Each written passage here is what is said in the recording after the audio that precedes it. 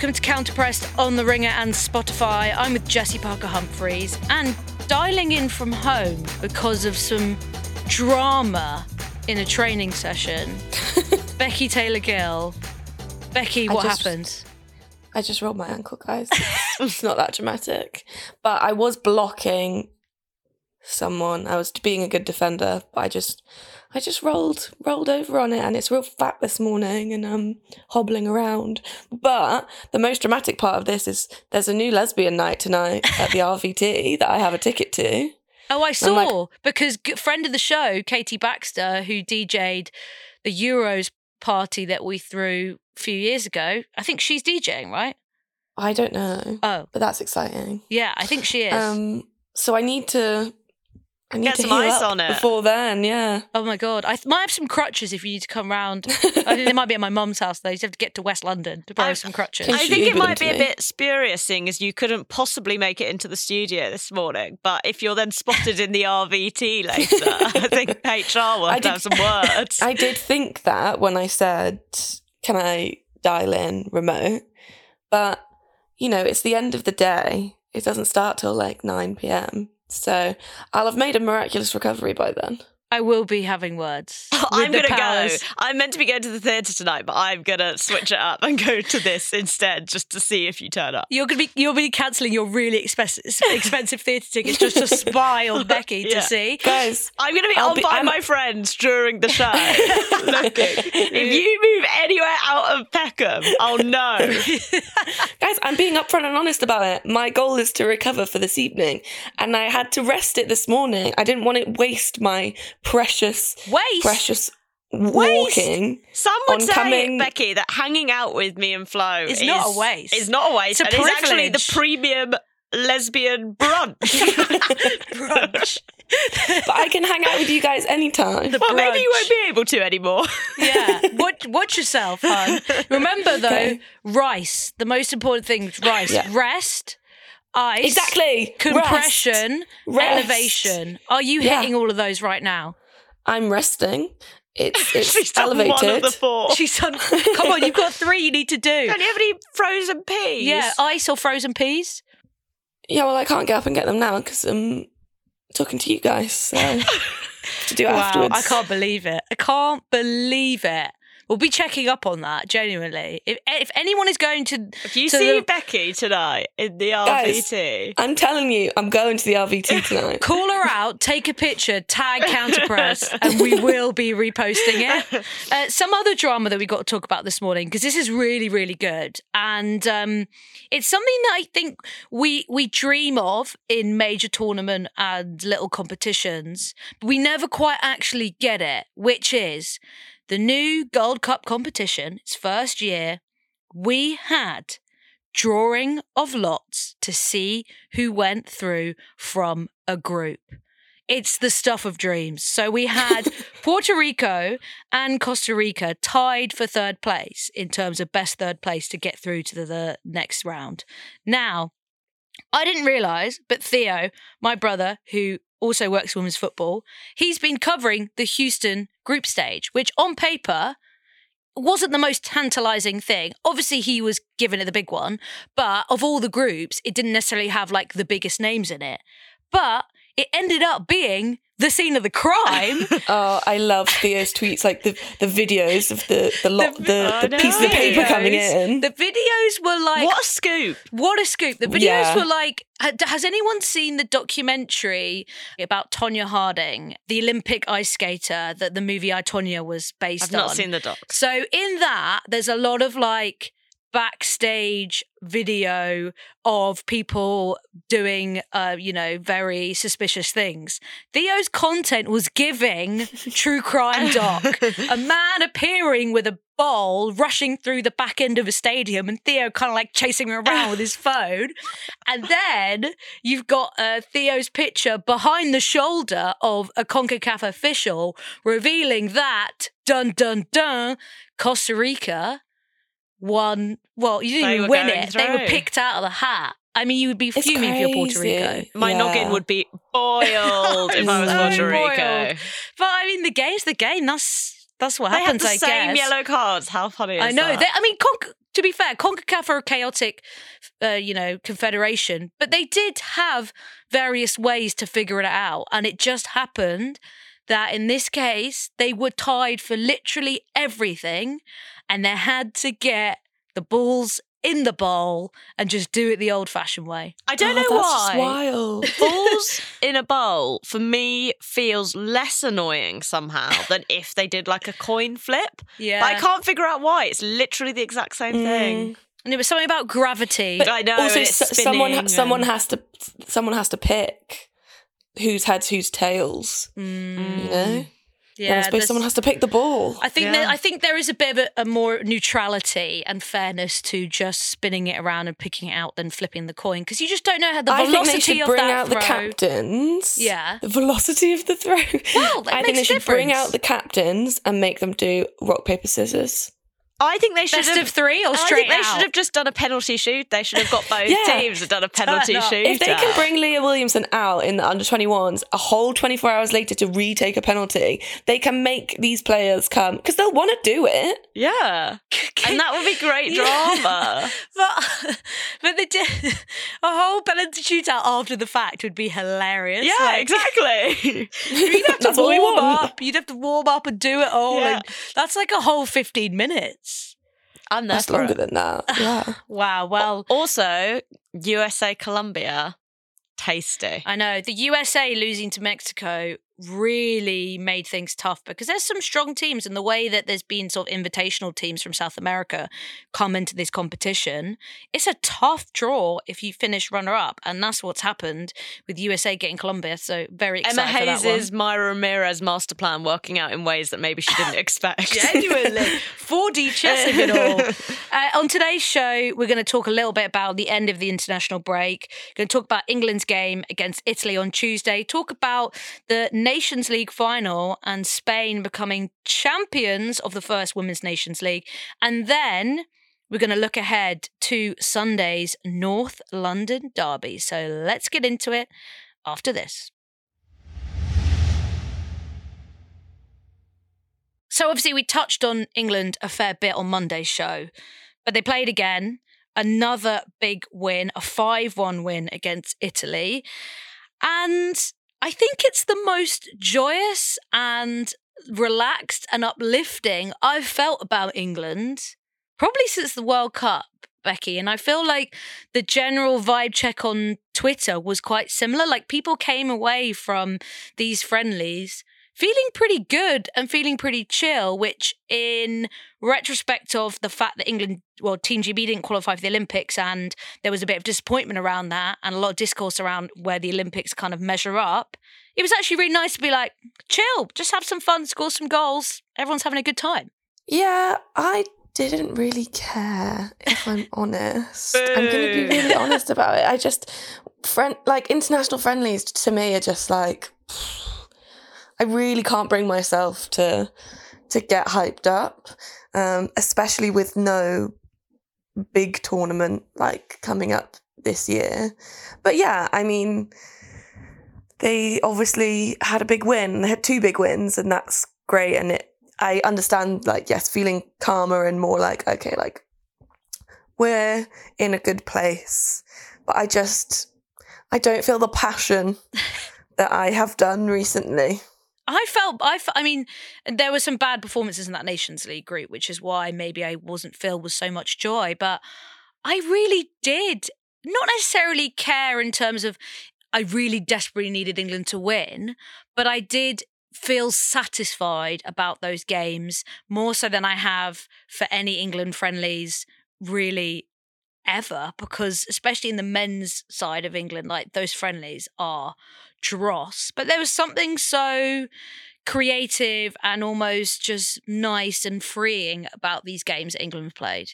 Yeah, I really enjoyed them. And I think what the Italy game added that maybe we had sort of question marks over in the Austria game was how much is this Austria being bad and England being good? And I feel like the Italy win was, at least, even though, Italy also have their own obvious issues, e.g. unable to defend corners.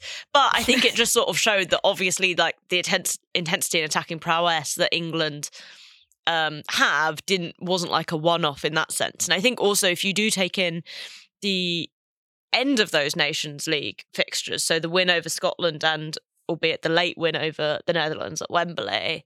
And I know Wiegman talked about this a lot, but I do feel like there's a sense that even in that December camp, despite the fact it ended in disappointment, which maybe coloured those games, but like that England had already started to pick back up again.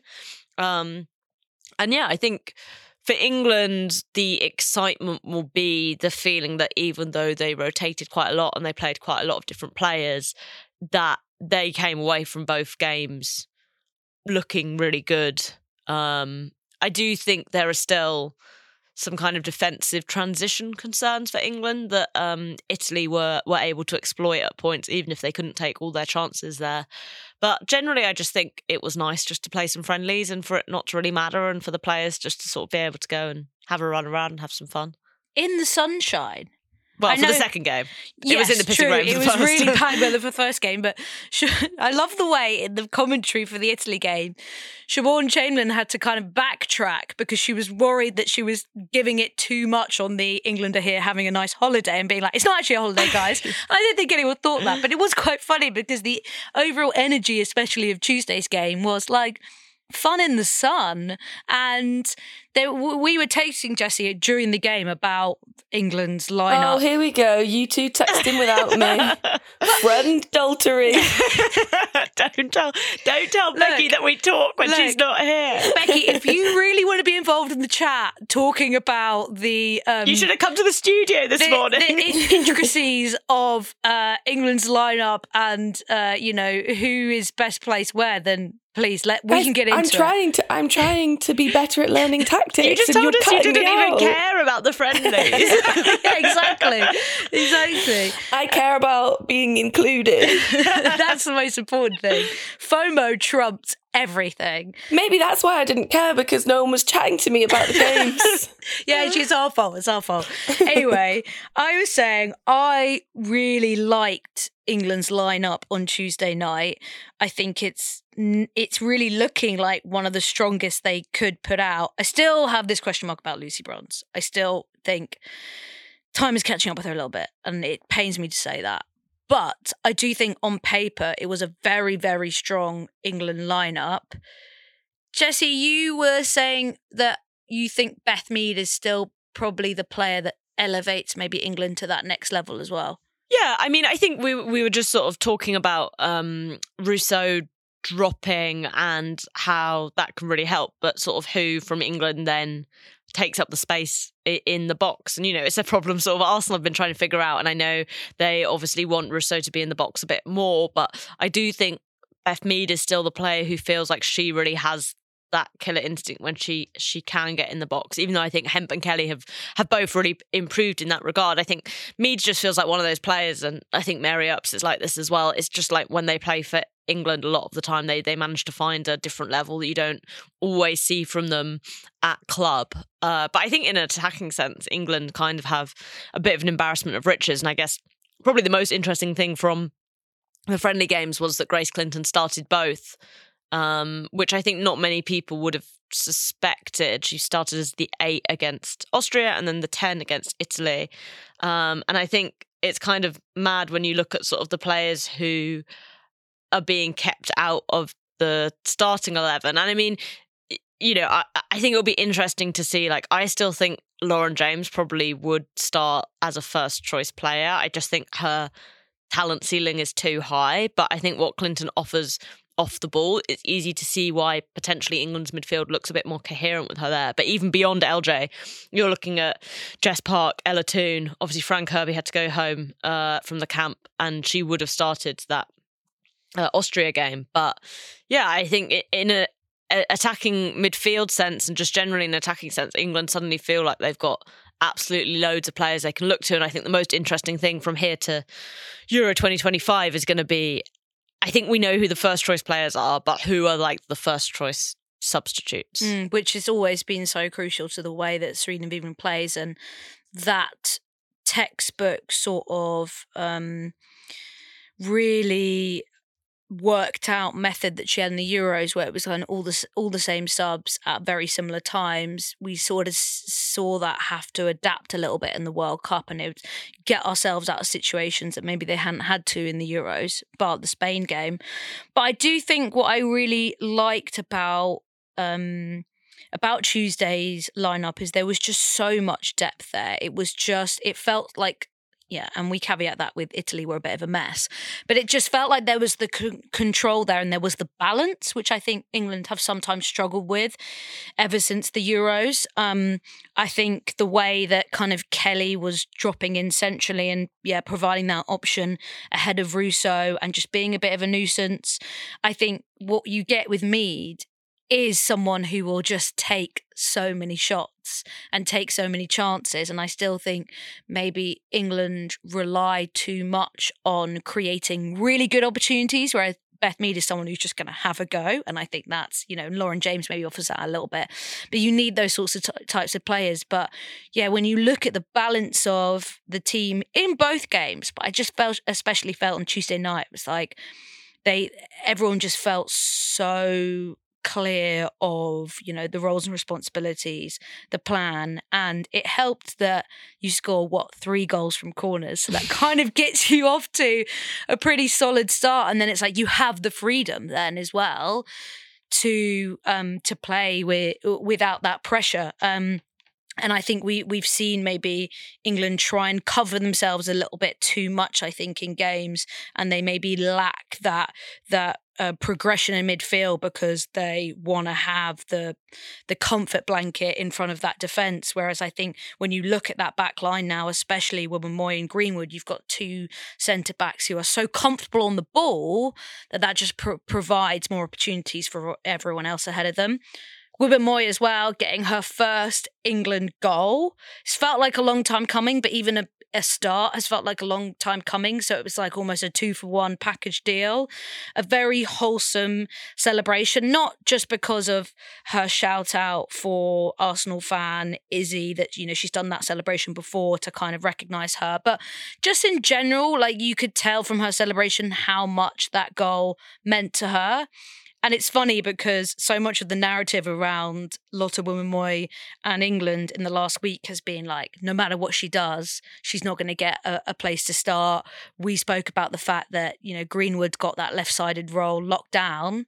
Well, Wiegman kind of proved in this game that like she's willing to give a chance to establish her in a position, even though it's not where she's been playing this season. Yeah, and I think everyone felt like she deserved a start at some point, and I did think it was kind of funny. Like, I understand why people reacted when she didn't start against Austria, but also at the same time it is like, yeah, there are kind of multiple games and you're expecting lots of players to kind of come in and out. But yeah, it was good that she got a start. Obviously the goal was fun. It did make me laugh because someone had said on Twitter that Serena wouldn't play Lotte Moy even if she won the Ballon d'Or, and then I just couldn't stop thinking about what Lotte Moy's Ballon d'Or charge might look like. So when she scored, I was like, Flo, this is it. She's on the way. Yeah, but I think she did really look good in that right-sided thing. I still think defensively, actually maybe the bigger question than a lot is once Leah and Millie come back, whether Alex Greenwood plays, because I think it's fair to say that Greenwood is still further ahead in the pecking order. And I think do you not think she could move out to left back? Because I think Charles was not great in this game, but she's been good for England over the course of the last year. But do you not think that maybe Greenwood could push out Charles at left back? I think the fact that Rachel Daly has been preferred at left back over the past couple of years over Alex Greenwood suggests that we're in another of Serena Wiegman's I see this player as being a centre back, in the same way she's like, I see Maya Letizier as a right back rather than a centre back. Charles didn't have a great game. Although I do kind of think Greenwood was as much as at fault for the Italy goal as Charles was, because I don't know why she thinks she can take 3 touches in that area of the pitch. But I still think Niamh Charles probably has that left back position locked down, unless her form falls off a cliff more generally, as opposed to just not playing very well in one game. Yeah. Well, I enjoyed it. Becky, what would get you hyped up for England. We've got qualifiers, so they will be Becky obviously would have very just meaningful. been but hyped up for these games if England had just slapped a random car brand on the games, and then Becky would have been front and So centre. Maybe that's why I couldn't get behind it, is because I'm mourning the loss I of think this that's probably- international break being the Arnold Clark the Cup. Feb window, formerly the Arnold Clark Cup window, now this friendly window. That is probably why, actually. Good point. If this had been the auto glass replace games, then Becky would have loved I'd it. have been there. I think maybe I need more silliness. I need more. If there's nothing on the line, then You I need. You need a Chaos. trophy. You need a trophy. Yeah. Get me some random trophy that. They could have just made it the Marbella Invitational Cup, because the Pinatar Cup, Scotland lost in the final, but it's still a meaningless trophy. Just slap something on it and it gives it some status, and there's something at stake. Speaking of, Spain went and bloody won the Nations League, and we talked about this on Monday, but they celebrated that goddamn trophy like they'd won the World Cup, and I respect it. I know the Nations League is new, and this year it has a bit of extra sprinkling because of the Olympic qualification, but in reality, most years it's not going to have that. And I respect the fact that they loved this, they wanted it. It was a big moment, and I think in the age of celebration police, TM non-stop, I really enjoyed the fact that they just gave it the big one. Listen, I believe that when they lost that first Arnold Clark Cup, it cut deep. And that is why ever since then they've had to go, and that's why they're so excited for the Nations League, because it's in Arnold February. Clark champions, you will never You'll see never that. sing that. Do you think that Patea's having to share the golden boot with Millie Bright, she thought, obviously she's not been the same since her injury, but they looked at those pictures, they hang it up in the dressing room, and they say, never again shall we have this. Never again shall a centre-back be sharing the golden boot at whatever invitation or whatever tournament it is. Don't you girls let that happen again. Do you think that's motivated them? It's like that meme with the dominoes, and it's like Millie Bright and Alexia Putellas sharing the golden boot of the Arnold Clark Cup, and then the big one is Spain winning the Nations League. World Cup. Oh. Or the Nations League. The Nations League. Come on, the Nations League is more important than the World Cup. Spain winning the Nations Because League. the Nations League only has European teams, and famously we only care about and believe in the ability of European So teams. true. But I just think, why the hell not? You celebrate that you've bloody It's a great trophy, I will say. really Big. good, big. Love that. It reminds me of UEFA Cup, original UEFA Cup Ooh, trophy, yeah. big old thing that you can really get your hands around. Meaty trophy. I love it. Yeah, because the World Cup, that trophy is just a bit. It's nice, but No, I do think FIFA, if you're listening, please.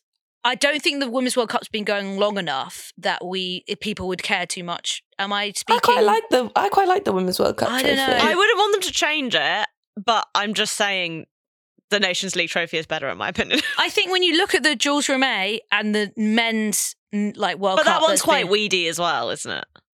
What, the Jules Rimet? Yeah. Yeah, exactly. So look at what they've got now in the Men's World Cup. Can you imagine if we had a good old meaty one like that in the Women's World Cup? You don't But want to hollow... I'm saying it is quite tiny, the Men's World Cup one. Yeah, but it looks no, but heavy. it's heavy and it's thick, Sorry. Oh. the hand motions that are going with that. Listener, be glad you didn't see those hand motions. There's something about a hollow trophy that I just can't get behind. What we need is more trophies that in women's football that you can drink out of. Exactly. We just don't have a lot of that. Yeah. That's The true. WSL trophy. You know the what you can World drink Cup. out of? Arnold Clark Cup. Fucking Drink out hell. of that. You can bloody drink out of that. Of course you can. The Arnold Clark Cup could do no wrong. Exactly. They get it. Jesse, it was another starring performance from Aitana Bonmati. Michael Cox done a brilliant piece in The Athletic about the fact that, after the World Cup, she was deservedly the best player in the world, best player in the tournament, but actually she has leveled up in such a incredible way and showed that in the Nations League, showed that for Barcelona this season. And yeah, it was, I think, an amazing way to kind of cap off her 23 24, if you like.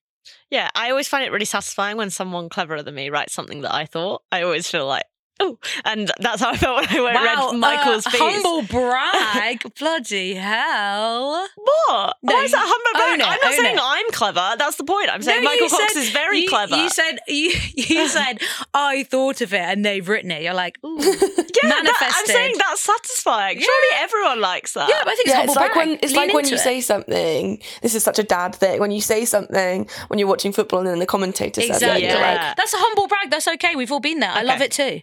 Fine. Own it. I'm not sure. You are smart, Jessie. Yeah, own it. Great, thank you. Now I feel like I've gone compliment fishing. So. And it worked. You hooked a big one. But yeah, I kind of totally agree with what Michael wrote. He sort of had two facets to it, which was one that Aitana's basically been even better this season, and two, that Mariona Caldente is also really good. I don't know why. But I disagree with what he said, that she's Spain's most underrated player. I think she's still massively rated. I think relative to sort of the Barcelona stars, I would say obviously Aitana, obviously Alexia, Salma is often thought of as ahead of her. I think Patri and Mappy get a lot more really? credit I don't than know. she Maybe does. That's just because I'm not looking in the right places. But I've always felt it's like you work Bonmati, with me and I'm Caldente. Mariona Pills. Okay, so. maybe that's my lines are blurred. Anyway, I think what both her and Aitana do really well, and this is obviously what Michael touches on in his piece, is that sort of ability to drift and make it very unpredictable for defenders around what they're going to do. I think when I was watching her last night, I was thinking about when she came on for Barcelona in the first leg of the semi-final against Chelsea, and Salma had been playing on the left. And I mean, it still is ridiculous that I did see this happen, but Marielda basically just shut Salma down, because it was like so obvious that Salma was just going to try and run past her that it felt very easy for Mielda, even though it was very impressive that she did this, given that Mielda's not the youngest player in the world, and Sam Paruello is a champion 400-meter runner.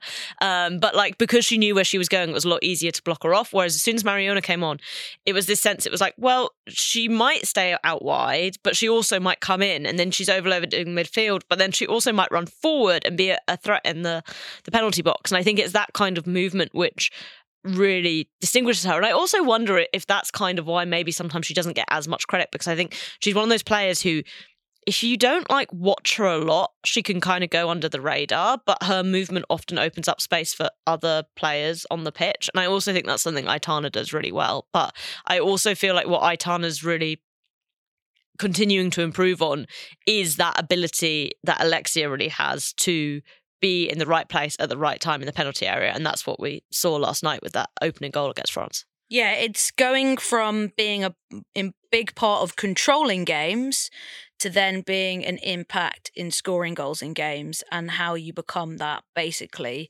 box to box, like incredible player where you're so controlled, you've got speed, you can travel with the ball, but you can play in teammates and follow up that movement. It's like the action doesn't stop. I think so many players, when you're in a system that's maybe a little bit more kind of like concrete, and there's not as much kind of movement and freedom, you can't do that. But obviously the way that Spain play and the way that Barcelona play, and the role she's been given, is that she can do that.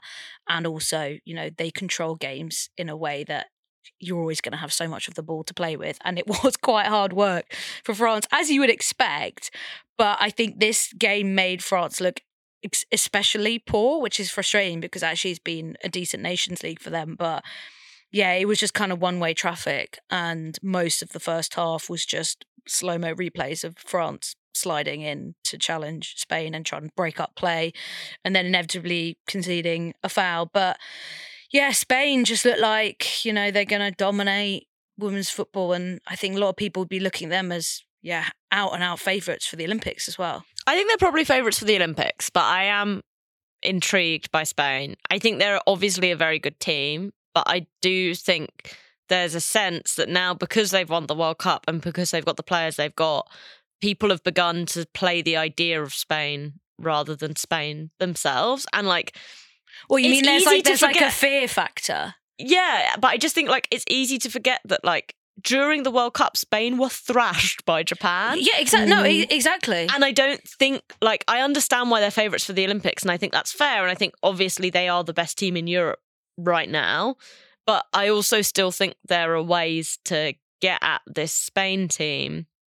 And I feel like, yeah, it's going to be interesting to see how sort of sides approach that, because I think for a long time there was a sense of like, Spain have all these amazing players, but you know, no sense of direction. Their managers are very good, so tactically they're not very developed. And I do think there are elements of that which have changed, but I also think there's elements of that which haven't changed at all. And it's going to be, I'm just intrigued to see how like oppositions deal with that, because I think it's a very small sample size that Spain have like rocketed to being like the best team in the world. Yeah, but at the same time, I feel like Japan provided the blueprint, but the fact that no one else has managed to copy and paste that says a lot. And I know that when you look at Spanish football and the culture and the style of play, like all these eras that Spanish football has had, whether it's in the men's game and now in the women's game, like they're still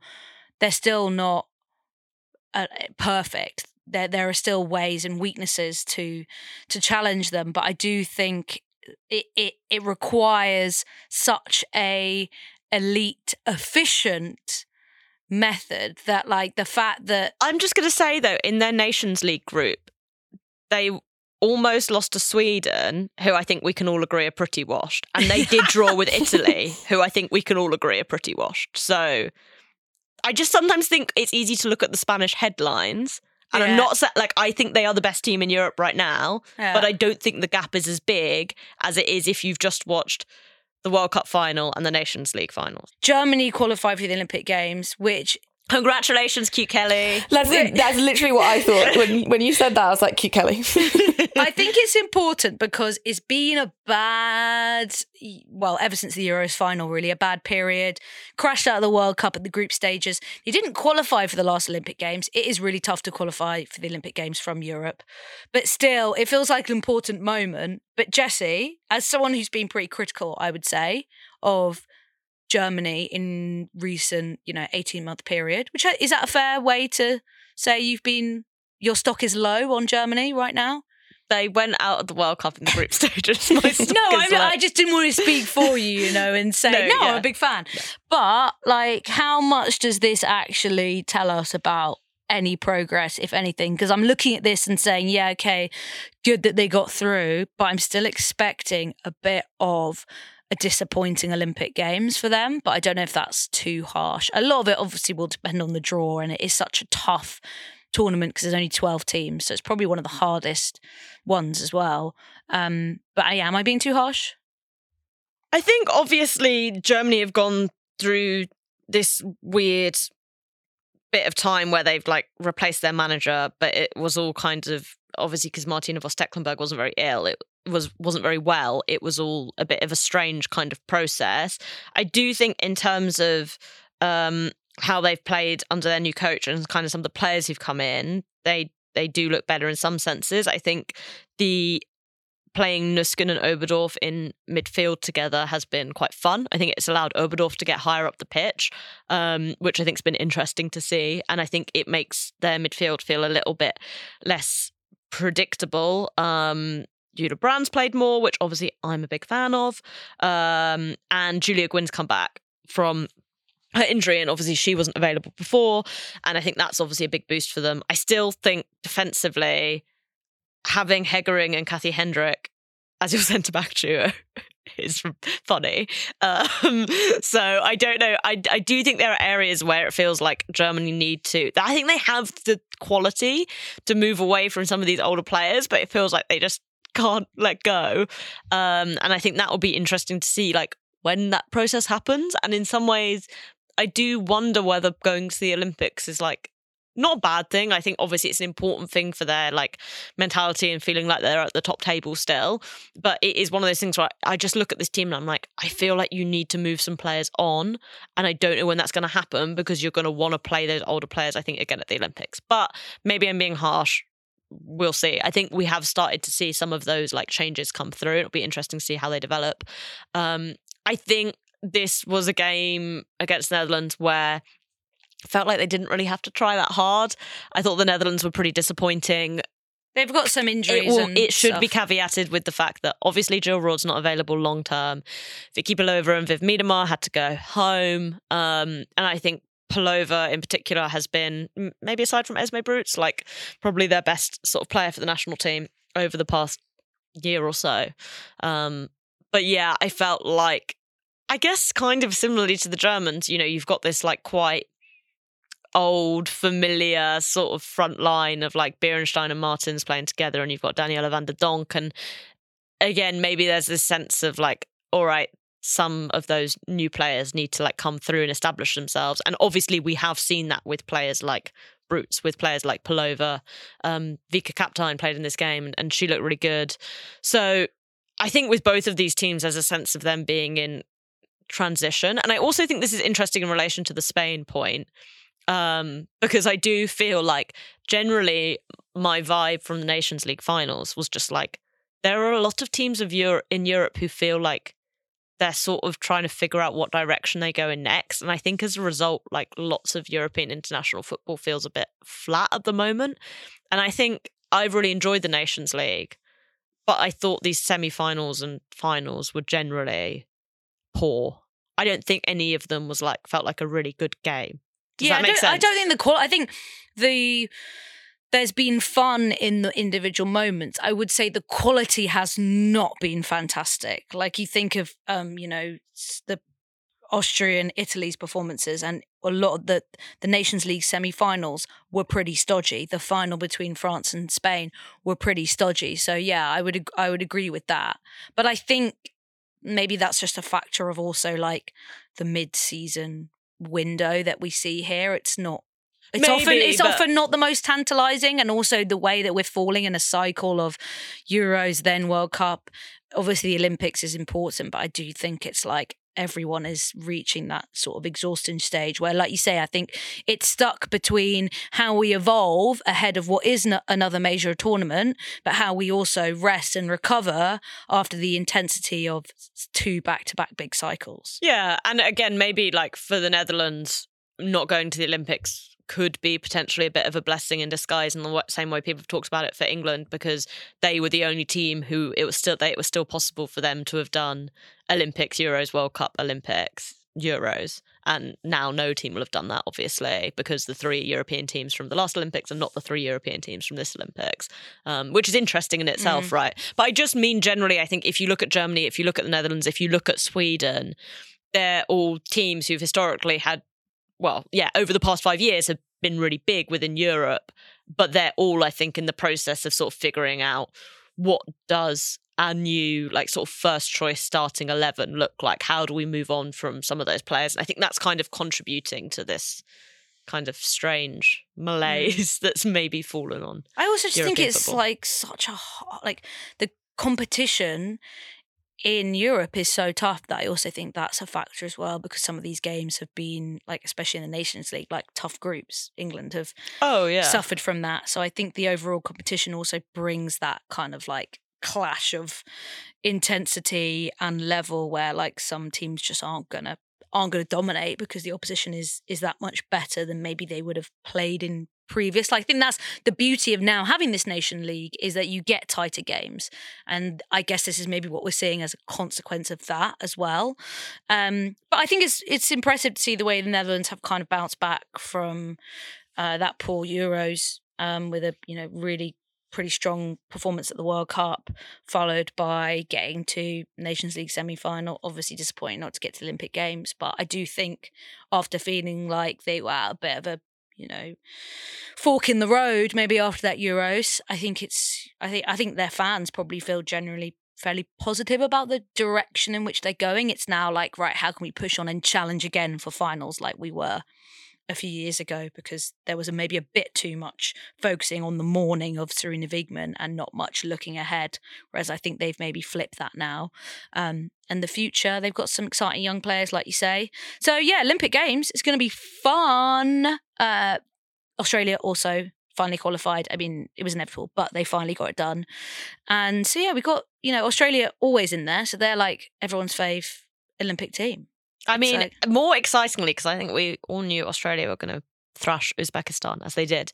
But Japan narrowly beating North Korea to make the Olympics as well. There's been I can wear my Japan shirt to the Olympics. I thought you were about to say, I can wear my North Korea shirt. I was like, wow. Didn't know you had that one. Anyway, that's enough Olympic chat. Let's talk about the North London Derby.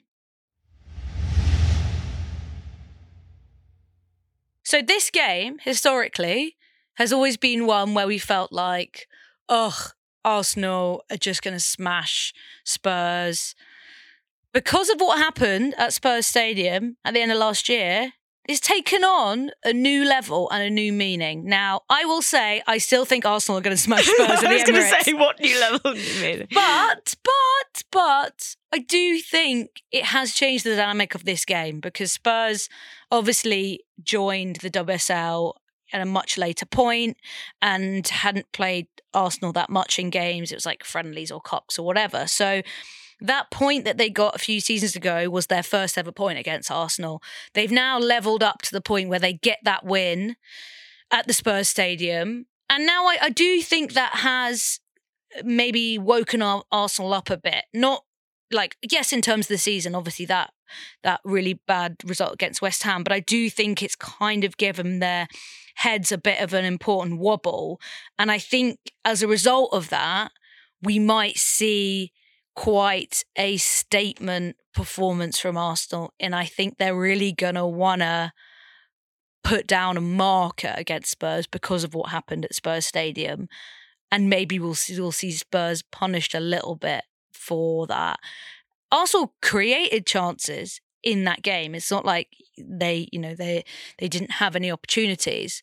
And I do think at home, a place they feel really comfortable playing Spurs and have had big wins before, I just feel like this could end up as quite a bad result for Tottenham. Yeah, I can't really figure out where Spurs are sort of in relation to this. I always think games after the international break are just so hard to predict in terms of how teams are going to come back. And I think, potentially for both teams, for Arsenal at least, there's certainly going to sort of have to be some kind of rejigging, obviously, because Lacasse and D'Angelo are at the Gold Cup. Emily Fox obviously also is. She'd already gone though before. She wasn't available for that Manchester United game. I guess there's also a question mark over whether Katie McCabe will be fit because she came off during that Ireland match.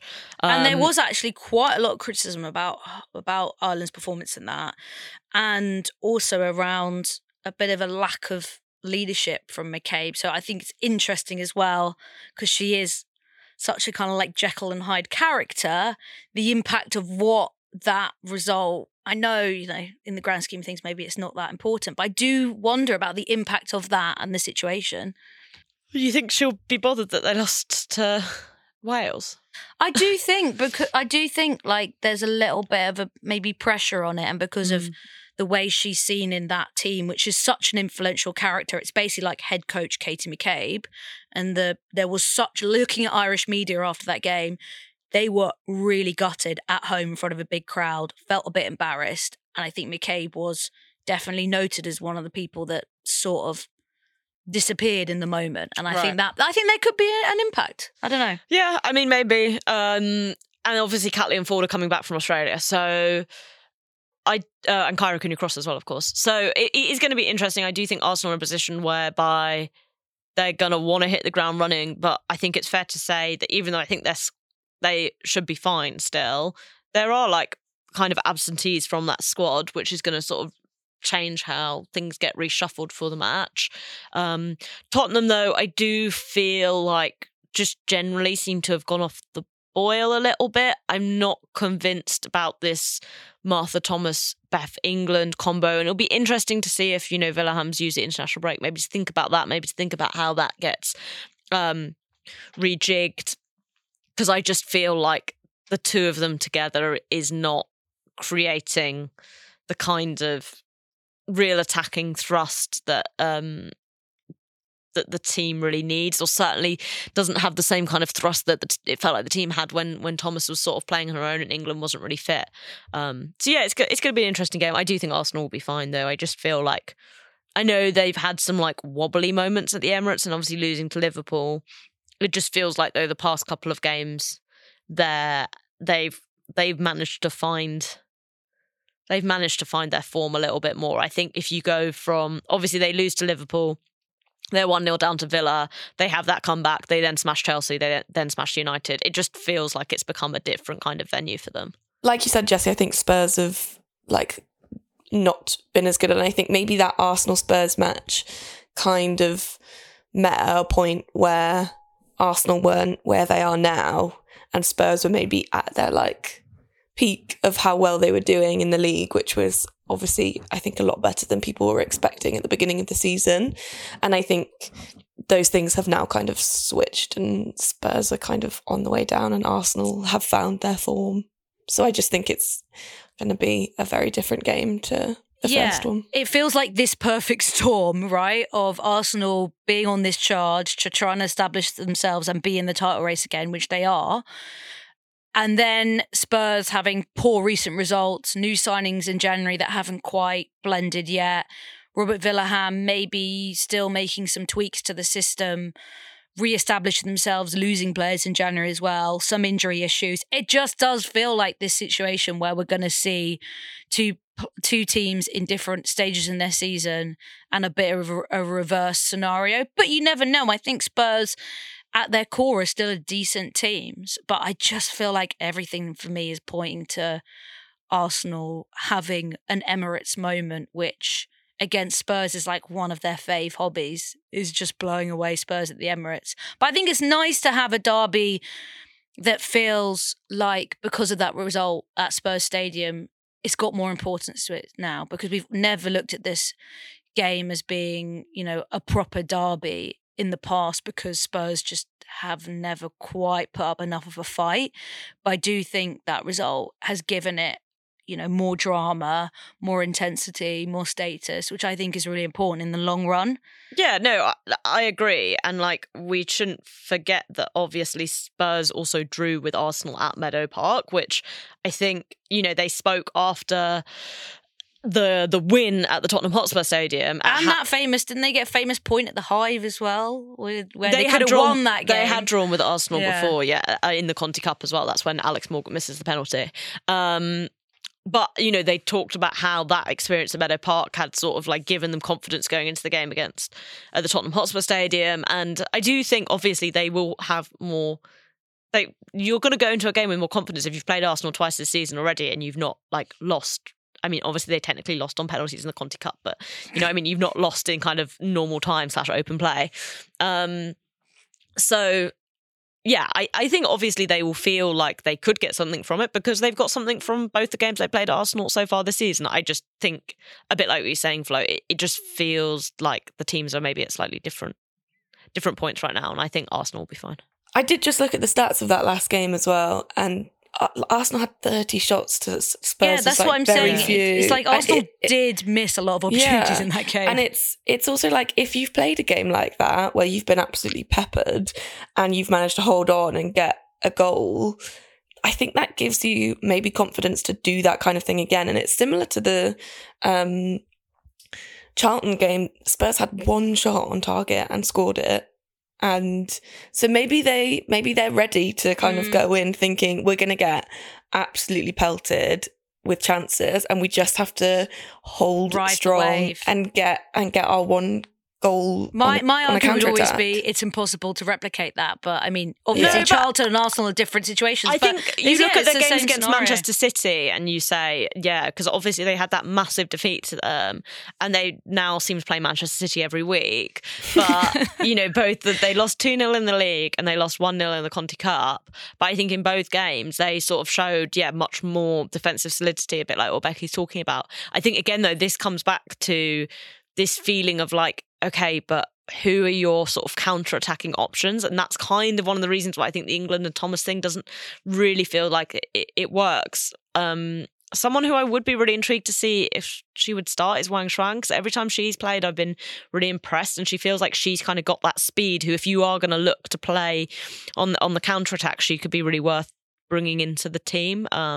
Potentially having someone like Grace Clinton back in the 10, and Wang Shuang out wide with either England or Thomas sort of ahead. But yeah, that'll be interesting to see, as I say, whether Villa have sort of thought about that. But I agree, Becky, that I think Spurs have got a lot better at sort of withstanding pressure. And what was notable about that Arsenal game is even though they took a lot of shots, the actual chances created weren't that good because Spurs defended well. I think fans have been quite excited about seeing Wang Shuang start. She came in that game against Villa, and I think people were maybe felt like she was throwing a bit of a hospital pass and coming into a game that things weren't going quite well, but that she was quite poor in the part that she played in that game. But there are changes, and they have got that blueprint of doing it. So who's to say they can't do it again? Jessie, quickly, Chelsea, I feel like they need to settle themselves a bit now, this post-international break, ahead of a massive game against Arsenal at Stamford Bridge, which is in a few weeks' time. It's like that is over the horizon. Would you say this Leicester game is a nice way to sort of try and kickstart a strong second half of the season, which is one of their favourite things? Yeah, I mean, last on Sunday, I hate going last on Sunday. It's the worst game because I feel like everyone turns to sort of, it's like the heads of the WSL swivel to you with everyone else's points already on the board. Yeah, I mean, obviously they finished off by losing to Manchester City, but I don't really think they need to reset. They've kind of had mixed performances, I would say, but I think broadly they've played pretty well and adjusted, I think, in the way that they needed to adjust. Obviously the official ACL is a blow, and that is going to sort of change, I think, the way they have to think about these games again. They've gone from having 2 strikers to 1 striker to 2 strikers to 1 striker, and all the sort of realities that come with that. You don't then have a player who you can just sort of look to bring off the bench or potentially start in games and have that different option up top. But yeah, I mean, if Chelsea don't beat Leicester, it would obviously be a surprise. So maybe we'll start the inquest then rather than now. Can you imagine the Monday Jessie counter press depression if Chelsea lose to Leicester? The losing those title race games is bad enough, but I think it'll be a new level of head loss. I don't know though, because obviously it would, but also there's a sense of those title games rattle me more because there are more people about to annoy you. I think the Leicester thing, I mean, yeah, I probably would, I obviously would be annoyed. You would be. No, but there's something specifically annoying. If you lose to Arsenal, it's annoying because Arsenal fans are in your face about it. Whereas there's not going to be a Leicester fan in my face. I'll find one for you. Now I'm going to get Leicester. Becky will be there. Becky will set up a fake Twitter profile just called Fox #1 fan. Don't worry, then I still got Becky muted on Twitter from the weekend, so. Oh my God. I did wonder if you had muted me. Yeah, of course. Yeah, so many acts coming through. I mean, I did just tweet relentlessly about Liverpool for the rest of the weekend. So I was I hope Jessie's muted me for our friendship. Yeah. It's just easier. Just log off Twitter, mute Becky. We'll find out. Skip past her on Instagram. Come Monday. Becky, hope your ankle gets better / don't go if we see you at that club night, I swear. I've been upfront, I've been honest. I'm going to the club night, whether I have to crawl there. There will be an adjudication panel in the Counterpress group chat, and we will ask Gilly and Kate what their thoughts are before we maybe invoke a penalty, a point deduction as a result. Jessie, you're going to be at the Leicester game, I presume? I'm not, actually. I'm taking a weekend of leisure at home. What? Wow. Getting back from Leicester to Worthing for a 6 o'clock kickoff. And it's the Sky evening game, so yeah. And then I thought about going to the North London derby, and then I thought Arsenal was going to win that. So I was like, just take the day, just take a Sunday at home. I'm going to the North London derby, and I'm taking loads of 40+ gold diggers. Women's gold diggers people. I heard about this last night. Treat. Why are you doing that? How random.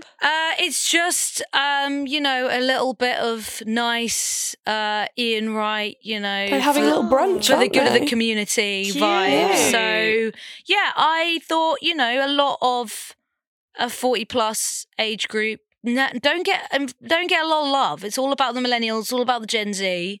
So too many kids get good stuff at football. Exactly. I agree. Need more stuff So for my the mum's adults. coming. She's about to turn 17. She's never been to the Emirates, and it's all about highlighting the mums. Gold diggers are going to have to raise the age though, because like everybody at Gold Diggers is in their 30s now. I was going to say it will be 40 plus for all of us at some point. Everybody, have a good weekend. We'll be back on Monday, wherever you'll be. Hope you enjoy the game and maybe see some of you at the NLD.